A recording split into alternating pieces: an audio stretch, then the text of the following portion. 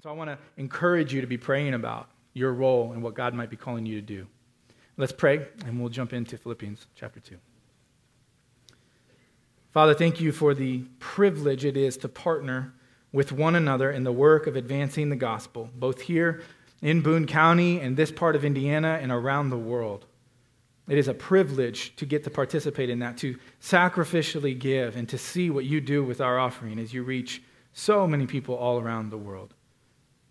God, as we turn our attention to your word, would you give us eyes where we are blind? Would you give us ears to hear where we are not hearing from you? Would you open our hearts this morning to receive what you have for us from your word?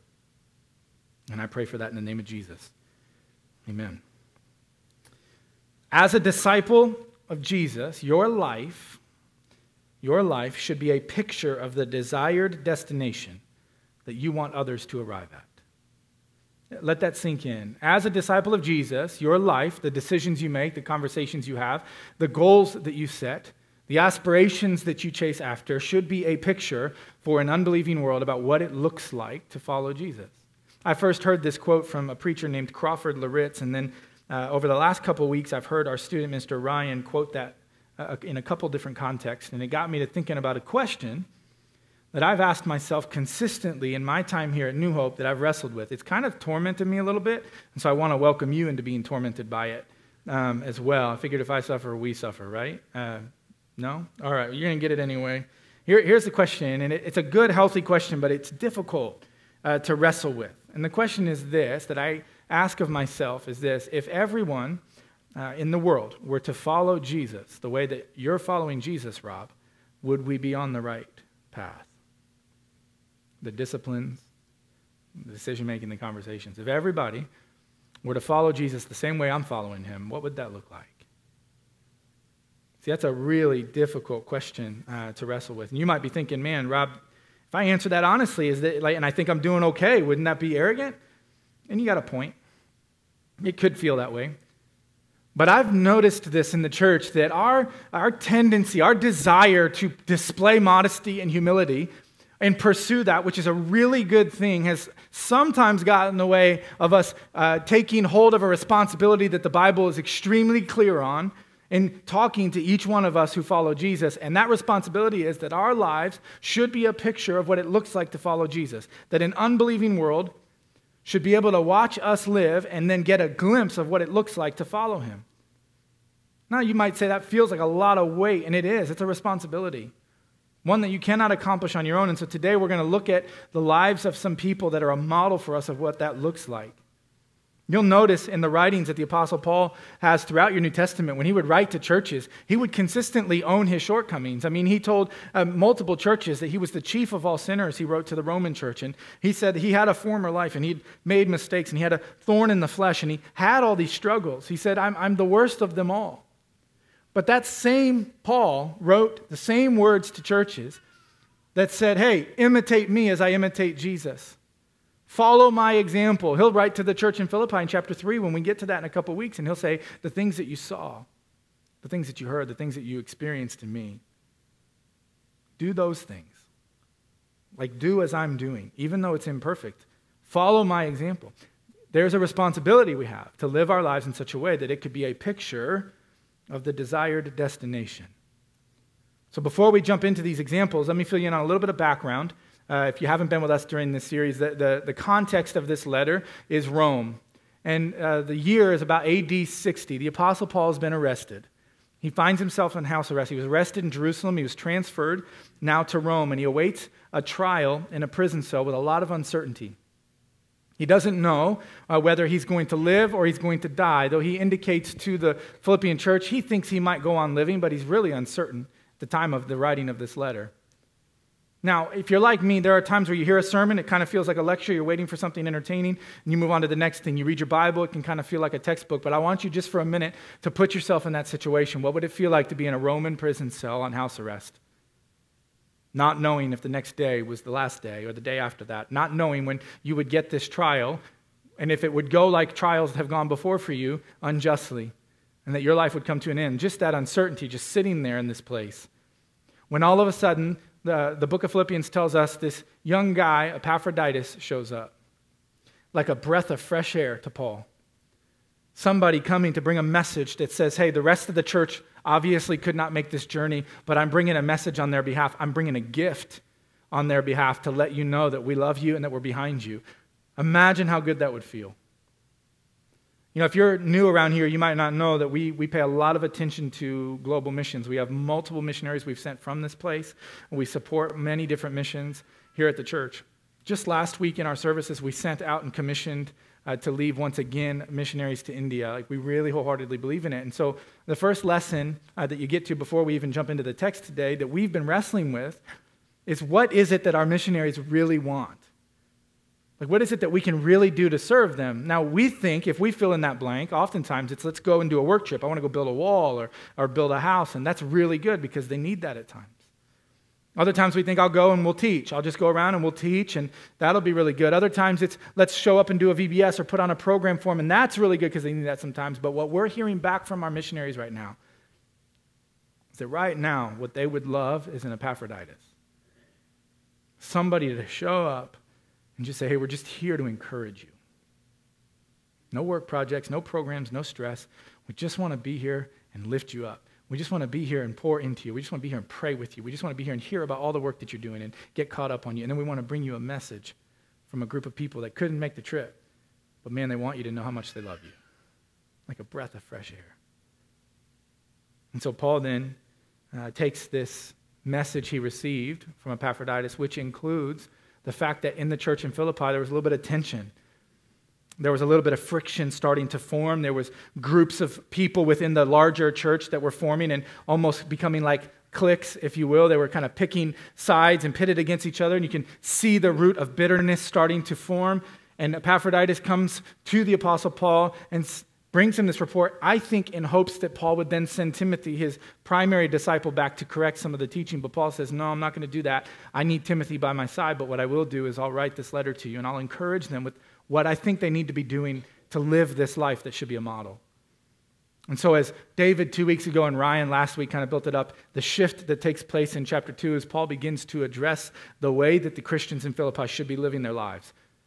He says you should have a life of humility and service. You should do nothing from selfish ambition or vain conceit. In that humility, you need to address the needs of other people. That's the life that you need to live. And then he says, let me point you to the greatest example of all. And David walked us through the picture of Jesus and his life and the perfect example that he is on what it means to consider other people more important than yourself. Then he transitioned and he began to talk about you need to work out your own salvation with fear and trembling. You need to understand that you have a responsibility to live a life that's worthy of the calling of the gospel, that your life should be a picture of the desired destination. You guys have to do this. And then he kind of hits it home in verse 14 of chapter 2 when he says, and I want you to do all of this without grumbling or complaining. And I'm thinking, are you serious? I don't mind doing all that, but I really like to complain. He says, no, you can't do that. He said, don't be like the kid who has been told numerous times, pick up your clothes or clear the table, and they just won't do it. And I know this never happens to any of you, but sometimes in our home, you just get to the edge of it, and you're just like, you know what, forget it. I'll do it myself. I'll do it myself. Again, I don't need emails. I know that's horrible, and you need to make them do it. I get it. But sometimes it's just like, I'll do it myself. He says, you can't do that. He says the same thing happens in the church. You got people that are like, hey, we'll come and we'll serve. We'll help you out. We'll do our thing. But this is our avenue to complain. This is my way to get my influence so that I can achieve my own agenda. Or my opinions are more important than your feelings. And they start to complain, and they start to groan, and they start to moan about all kinds of different things that are going on in the church. And Paul says, no, you can't do that. He says the church leadership can't do that either. You can't, you know what, forget it. We'll just do it ourselves. We don't need you to help. Because if all you're going to do is complain the whole time, we don't need your help. He's like, you can't do that either. Instead, you got to do everything without grumbling and complaining, so that your life will be blameless and pure. In the midst of a crooked generation, in the midst of a generation that's watching and trying to determine what they think about the church, what they think about God, and they're learning it from us. My wife and I, we finished some premarital counseling with someone yesterday, and as we're sitting there, it's the culmination of all the sessions. And so, you're like, hey, we got to get something across. And at the end of it, I quoted from something, but I said, hey, of all the things we talked about, this is what I need you to understand about marriage. This is what I think is the most important thing. that you need to understand, and it's this. It's that your marriage is God's plan to show the world that he is believable, he is trustworthy, that he's good. The way you treat each other and live in this marriage relationship is God's plan to show an unbelieving world what it means to believe in a God who is good. It's what he's trying to do. And Paul's saying that's what your life is doing. When your life is a picture of the desired destination, you have an unbelieving world watching you saying, maybe God is good because look at the way they interact. Maybe there is a God because look at how he's working in their life. Now, if that's the message that you were trying to get across to this group of believers, if you're Paul writing this letter, don't you wish that you could have an example to say, and here's the example of Jesus, but like here's this the example of just a practical way. Look at the way that they're doing this and like do it this way. Again, let me put myself under the bus here with parenting. I don't know in your life, but when we're raising our kids and we get to certain moments and milestone moments in their lives, we sometimes, I don't, again, want to hear, you should never do that, but sometimes we will point to the older sibling and we'll say, hey, look at the way they're doing it. You can do this. They did it. You can do it. You can do this. So whether you're teaching them to ride a bike or potty training, we kind of got spoiled with round one. Like potty training was like, everybody else was wrong. That was easy. That's cool. Like, wow. He just listens. That's so good. So round two, like it's not going quite the same. And we're like, okay, like, look at your older brother. You should do this. And it took a little bit longer, a little bit more of a struggle. But like eventually, yeah, I want to be a big kid. And round three, we're like, hey, potty training, riding the bike. Look at your older siblings. He's like, I'm peeing on the floor and I don't like bikes. Like I'm not. It's not my thing, Dad. This isn't going to work. I don't care what they're doing. I'm me. And so eventually we had to come on. And eventually he followed the example and he did what he was supposed to do. This is what Paul's doing. He's saying, look, like you're slipping here, Philippians. Let me remind you that your life should be a picture of the desired destination. Look at these two guys. Look at Timothy. Look at Epaphroditus. Look at the way they're doing this. Like let them be your example for how you should live. So we're going to pick up in chapter 2, verse 19, if you would stand with me while we read God's word. Chapter 2, beginning in verse 19, Paul writes these words. I hope in the Lord Jesus to send Timothy to you soon, so that I too may be cheered by news of you. For I have no one like him who will be genuinely concerned for your welfare. For they all seek their own interests, not those of Jesus Christ. But you know Timothy's proven worth, how as a son with a father he has served with me in the gospel. I hope, therefore, to send him just as soon as I see how it will go with me, and I trust in the Lord that shortly I myself will come also. I have thought it necessary to send to you Epaphroditus, my brother and fellow worker and fellow soldier, and your messenger and minister to my need, for he has been longing for you all and has been distressed because you have heard that he was ill. Indeed, he was ill, near to death. But God had mercy on him, and not only on him, but also on me, lest I should have sorrow upon sorrow. I am the more eager now to send him, therefore, that you may rejoice at seeing him again, and that I may be less anxious. So receive him in the Lord with all joy, and honor such men, for he nearly died for the work of Christ, risking his life to complete what was lacking in your service to me. This is God's word. You can be seated. Paul now takes his attention from the teaching to the examples, and he says, I want you now to look at Timothy and Epaphroditus. Let me update you on what's going on with them. And he's going to pull certain things from them. And I don't know about you if you've ever had this in your life where there's an arena of your life that you want to get better at. And so you go to somebody and they say, hey, I know just the right person who can teach you, who can mentor you, who can disciple you. And this is one of the reasons I love this church, like deeply love New Hope, is because of the multi-generational influence. Like, let me just be very transparent with you. The church idolizes young leadership. I'm very young to be in the role that I'm in. But it's not lost on me that I don't have enough experience and knowledge to do this without a generation that's a few steps ahead of me. That's learned some lessons that I have yet to learn, that know some things that I don't know. This is church, friends. And this is what Paul is saying. Like, look to the people that have gone a few steps ahead of you and learn from them, and to grow and to mature. So that as God begins to use you, there'll be a generation that comes up behind you, and you'll be fully prepared to lead them. This past week, I was meeting with a younger guy here at the church, and the thing that came out of that meeting was like, hey, I want to go into a certain area with my life. I want to learn some things. And I'm not quite sure exactly what I'm going to do, but I'd love to learn about this specific area. And immediately I thought, that's not my area, but I know whose it is. And so let me go and make a connection with a guy who's a few steps ahead of you, who knows a little bit more about this than you, and who's in this field for Jesus. Like he's living for Christ, doing this kind of work. And let me make this connection. If I was going to trust somebody to disciple you in this field, I'd pick him. So let me make the connection. And now they're going to connect. This is what Paul's doing. Like, you guys want to know what it's like for your life to be a picture? Check this out. And he starts out with these things. We're going to pull 3 things from this, okay? The first thing is this. A picture of the desired destination is available. Someone who is available. Notice how Paul begins in verse 19. He says, I hope in the Lord to send him to you. I just found that to be weird. You can study it in the original language. You can do a lot of things. It's just kind of a weird phrase. I hope in the Lord to send Timothy to you. Why not just send Timothy? I hope to send Timothy to you. What's this? I hope in the Lord to send him to you. And then you notice it's a phrase repeated at least 3 times in our passage today, multiple other times in Philippians, and countless times in Paul's writing. In Christ, in the Lord. It's a very specific thing that Paul does to continually point attention to the fact that there is a difference between living and making decisions and having a life that is in Christ and a life that is outside of Christ. Paul is saying, I could do a lot of different things outside of Christ. I can deal with money, I can make decisions, and I can do all that the way the rest of the world does. Or I can do it in Christ. He says, so when I hope in Christ. That's where my hope is. I'm hoping in Christ to accomplish some things. I'm not just hoping that I can work hard enough and do enough and make enough to be an accomplished person. It's all about Jesus. Remember how he said it to the church at Corinth. He said, hey, when you become a Christian, when someone is in Christ, when you're baptized into Christ, you come up out of that water, he says, you are a new creation. The old is past, the new has come. Things will never be the same again.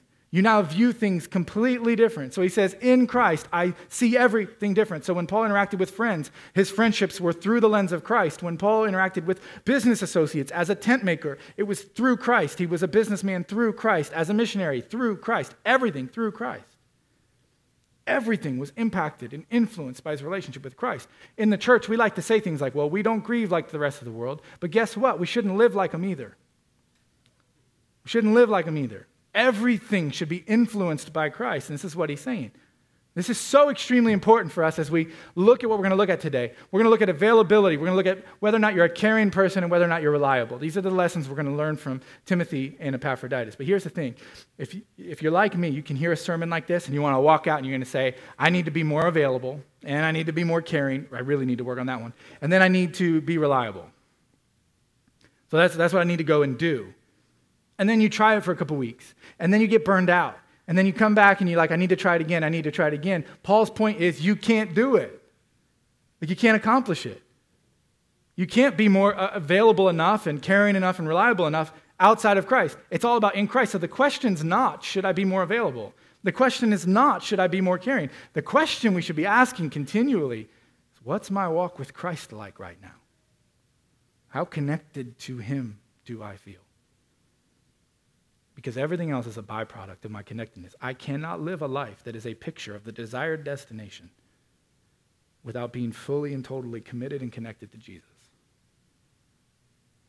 So Paul says they're available. Now he begins to describe Timothy. He says, Timothy's just available.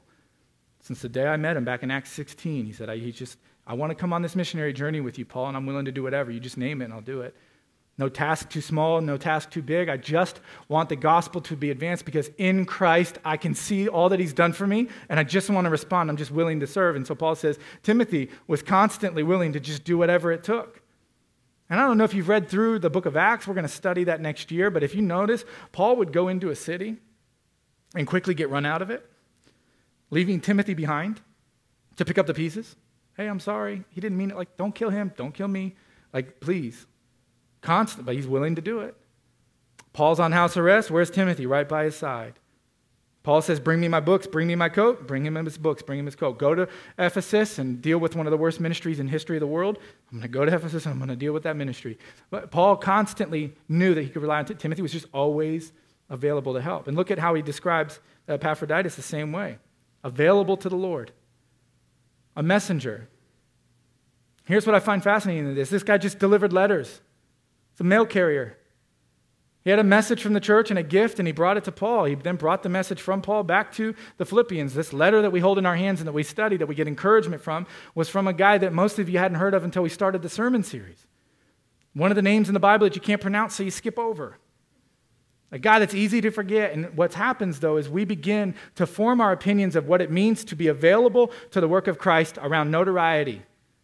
I'm available, God, to do something big. I'm available, God, if it's awesome, if it's fun, if it's a journey, if I get notoriety, if I can post it on Instagram, I'm available. If I can come up with something else. And what Paul's saying here is like Epaphroditus was just a messenger. Easy to forget, easy to overlook. But without his effort, his ministry, his work, we don't get this letter. The church doesn't get the message they need from Paul. And who knows what that divisiveness that was spurring up would have become. All because someone said, I'm available. That God, I'm willing to go, I'm willing to do it. Not noticed, but think about it. The source of life in an organization usually comes from the thing that's not very visible. Think about your body. When you woke up this morning, you didn't wake up. Some of you may have, and for you, good job. For the rest of us, you didn't wake up and say, my heart's still beating. My lungs are working. This is great. You got up and you thought, what should I wear? Okay, what am I going to eat? What time's Rob going to stop talking so we can get to lunch? Those are the things you're processing and thinking through, right? But what is it that was sustaining life? It's what's not visible, oftentimes overlooked. The heart that's beating blood, the lungs taking in oxygen. Those are the things that are giving you life. And the same thing's true in the church.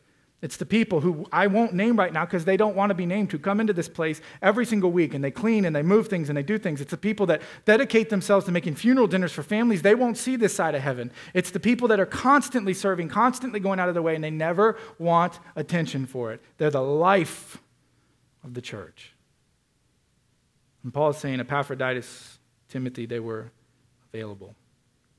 In addition to that, they're also caring.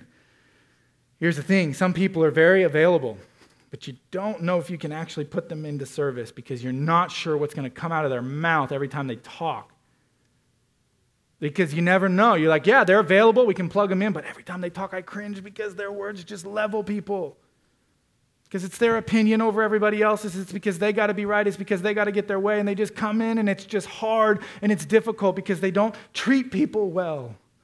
Sure, they're available. We can call on them anytime we need, but man, they don't understand that kingdom work is not just about getting the job done. It's about how we do the job. I mean, look at Timothy. There's nothing slick about him. There's nothing fancy about him. He's not taking shortcuts. He's not taking advantage of anybody. He's a pretty simple young kid. And what does Paul say about him? He wasn't just available. Paul says that he served me like what? Like a son to a father. Meaning he loved me like I was his dad. He cared about me. Can I tell you that in my life, I can't speak for you guys, but for me in my life, there are a few things I've experienced in life that are sweeter than the unsolicited love of my children. The unexpected I love yous, that you're the best dad in the world. But can we just go for a walk? And I just want to see you, Dad. Can you please be there? That unsolicited love that you're not looking for, but it comes, man, it's the greatest feeling in the world. That's what Timothy provided for Paul. It's just, he didn't just serve. Man, he loved him deeply. Look at how he talks about Epaphroditus. He says, this guy longs for you. He just wants to be around you guys. So I'm going to send him back because that's what he wants more than anything else. He just wants to be around you. He says, not only that, he was sick to the point of death. And what caused him the most stress? It says he was stressed out because he learned that you knew he was sick and he didn't want you to worry. Like he loves you guys so much. He's telling the Philippian church that he was sick on his deathbed and all he could think about is, I don't want them to worry, man. Oh, they found out I'm sick. Are you serious? Like I don't want them worrying about me. He said he was willing to risk his life. He said, look, this letter that you've written to this church is so important that I will get it to them even if I have to die. And then he almost did. I mean, this is a guy constantly loving and caring for people. And here's the thing about this type of care, this genuine love and care for other people that says, I'm available and I'll just do whatever it takes. I just want to make sure that you're taken care of. You can't fake it. I mean, you can try. You can do a really good job of putting on a front and prettying everything up and making it look like you care. But then when people get close enough to kind of feel it, they realize this is fake. You don't really care. You have an agenda. I'm just a number to you. I'm a project to you. You don't really care about my needs. It's just not real. This past week, my wife and I, this kind of came clear to me. My wife and I had a meeting that we went to, and we had to take our 2-year-old to this particular meeting. And in this meeting place, there was this bowl on the table with fake fruit. It's lost on me. I don't get it. Just put real fruit in the bowl. But we're there, and it looked so real. Like, I've never seen fruit that looked so real. And apparently, neither had my 2-year-old. And so he got to the bowl while we were talking, and Sarah looks over my shoulder and sees him as he picks up what he thought, rightly so, was a strawberry that he was excited to bite into for the sweetness of a strawberry. He wanted that to be real. And he bit into it, and it was nasty, styrofoam, gross. And she's like, I'm sorry. And she's telling the lady, I'm sorry. And the lady's like, and I'm like, don't be sorry. You shouldn't have fake fruit. Like right there in front of us. And then his response is the greatest. He looks up and he looks right at my wife. He goes, Mommy, ew, yuck. And honestly, we're driving home, and I thought, that's the sermon. Like, when we try to fake it, it's gross. You can pretty it up all you want. You can put on a front and a show like you really care about people all you want. And get close enough to realize it's fake, it's gross. It's not a picture of the desired destination. They're available, and they're caring, and last, they're reliable. I want you to notice how these kind of build on each other. Because what good is someone who's available, I'm available, I can do this, who genuinely cares if you can't count on them? You can't count on them. I mean, they say they'll be there. I think they actually do want to be there, but man, when it comes down to it, they never follow through. They're never actually going to do what we need them to do. They're just not reliable at all. And here's the thing about Timothy and Epaphroditus. These guys weren't perfect. I mean, Paul writes about Timothy in particular when he wrote him 1st and 2nd Timothy while he's doing his ministry in Ephesus. Paul would write to him, hey, Timothy, you need to remember that God gave you a spirit to be bold. Stop being so timid. Fan into flame the gift that was clearly given to you. Where's your confidence here? Let's go. Let me remind you of the faith of your mother and your grandmother. Let me remind you where you come from, Timothy. Stop. Timothy wasn't perfect at all. But if you were to sit down with Paul and you were to ask him, hey, Paul, tell us about Timothy. I think a smile would come over his face as he said, oh man, Timothy, he's a real deal. His word is his bond. I can always count on him. He always backs up what he says. In fact, I don't have anyone like him.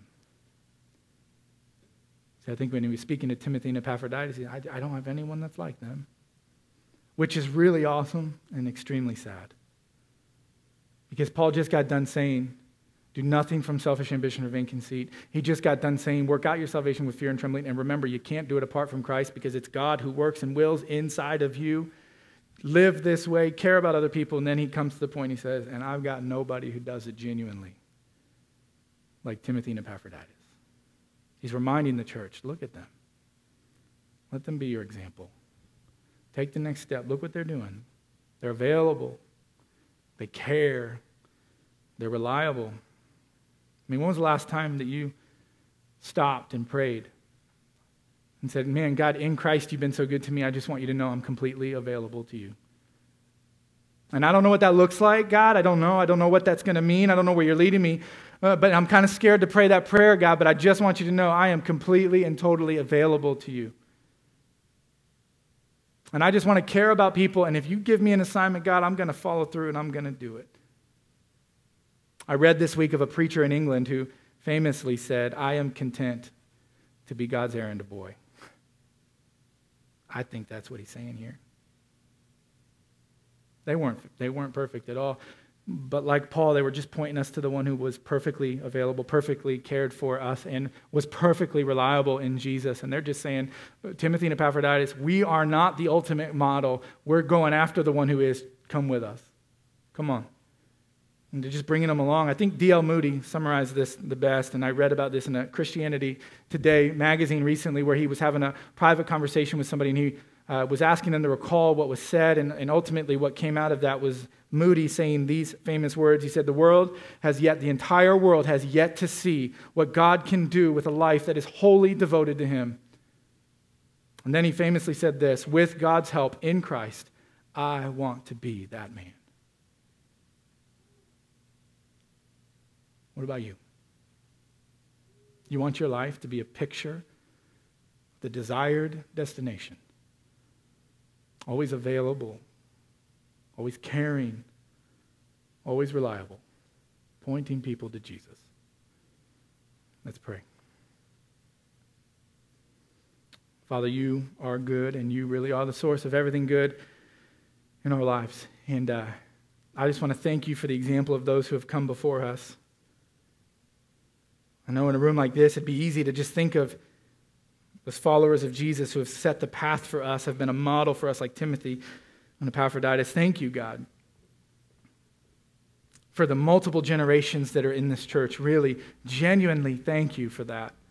Thank you that church is so much more than coming into a room to hear one person talk, that it's about finding those people you connect with and having those mentors and those people that will disciple you and pour into you so that you can turn around and do the same for others. Father, would you help us? Would you give us eyes to see that way of living, ears to hear what you're saying to us through your word? Give us the spirit of courage and boldness that when we leave this place, we would be available and caring and reliable, knowing that our lives are painting a picture of what it looks like to follow Jesus.